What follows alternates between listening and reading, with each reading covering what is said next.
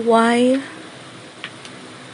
social media and electronic media is one of the most untrustworthy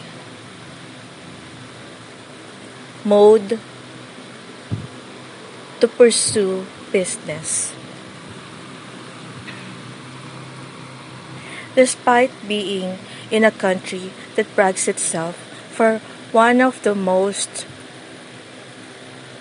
active social media users as a platform, and of late as a business mode for many individuals, the country is veering away from its reputation of being amiable because of the many business practices that continue to hound several places in the country.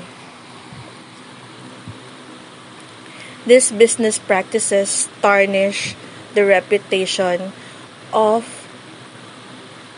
local entrepreneurs who try with their meager best to survive the pandemic and move on for a better future. Good afternoon. This is I Dare Say.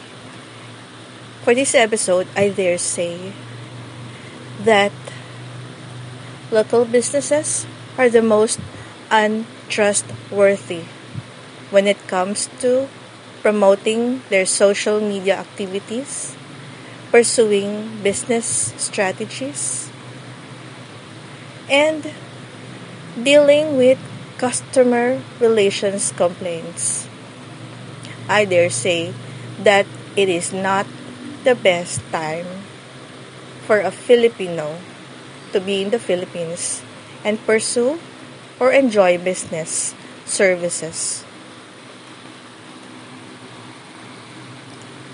Whether it's a service-oriented business or a retail kind of business, many local businesses are very, very greedy at the moment in shelling out exorbitant prices and charging its customers.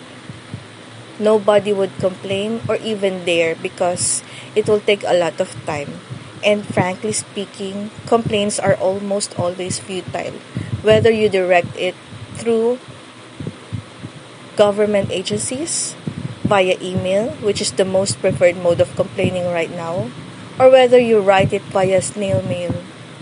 Taking the complaint personally is very arduous and results only to a loss of time to a customer.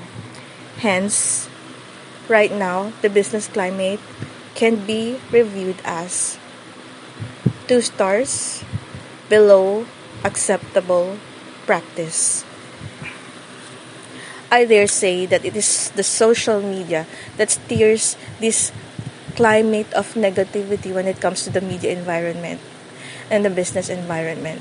Why? Because publicity is almost always geared for by many businesses. Likes and follows are much vaunted, while comments are hardly taken seriously.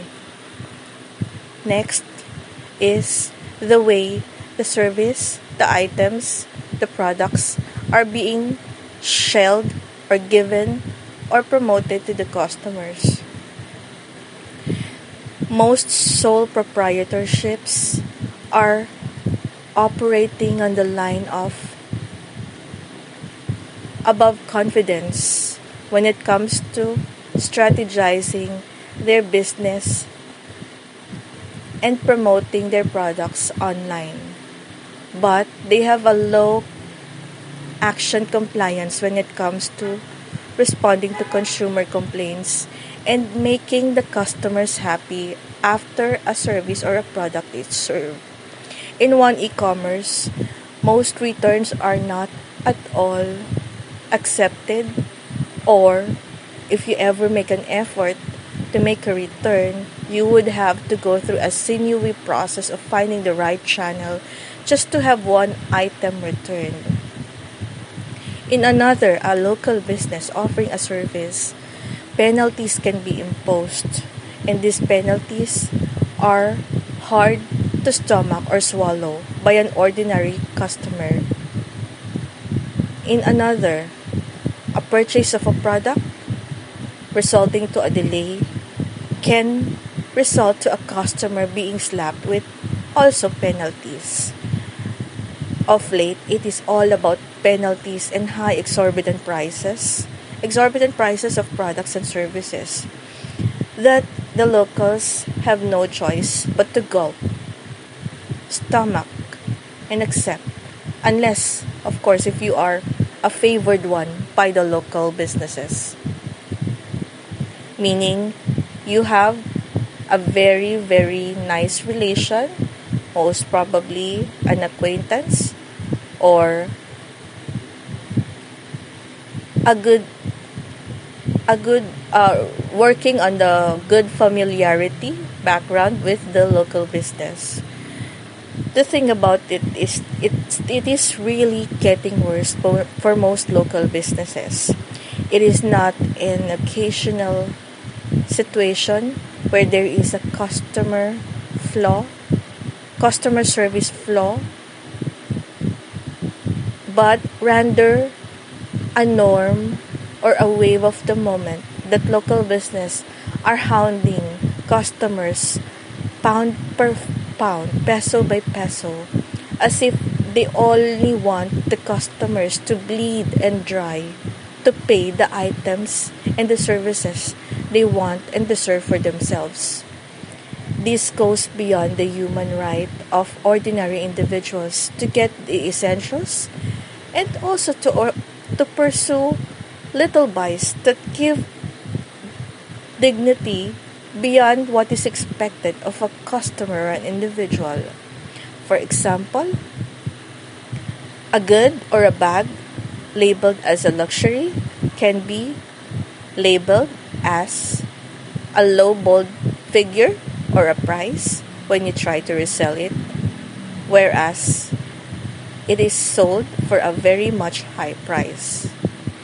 It really is a case-to-case basis, but what I'm saying here is that the social media acted as a proliferator of financial abuse and customer disloyalty, because it only drums up on the rights and the interests of the local business owners, whereas it neglects and it becomes negligent of the customers' needs, expectations, standards, and good camaraderie.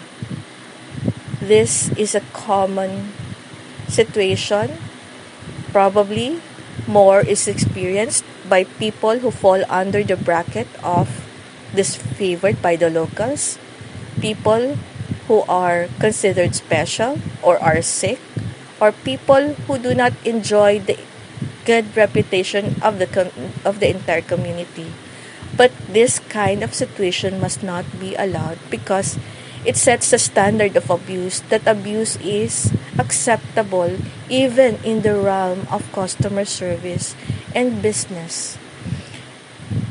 The right approach to this is for the local agencies to really man up local businesses and to make sure that they toe the line of profit and offering good customer incentives, service, etc.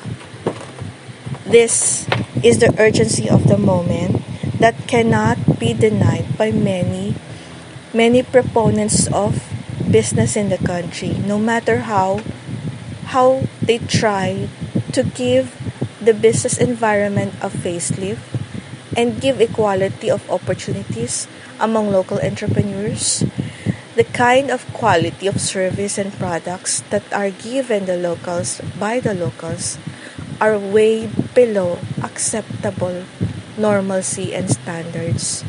They are not reputable and they are not acceptable, for they are mostly bounding on repressive, abusive, or over the top. I hope you continue to patronize this podcast, a venture of a local media writer and entrepreneur. Thank you for listening to I Dare Say, and have a pleasant day.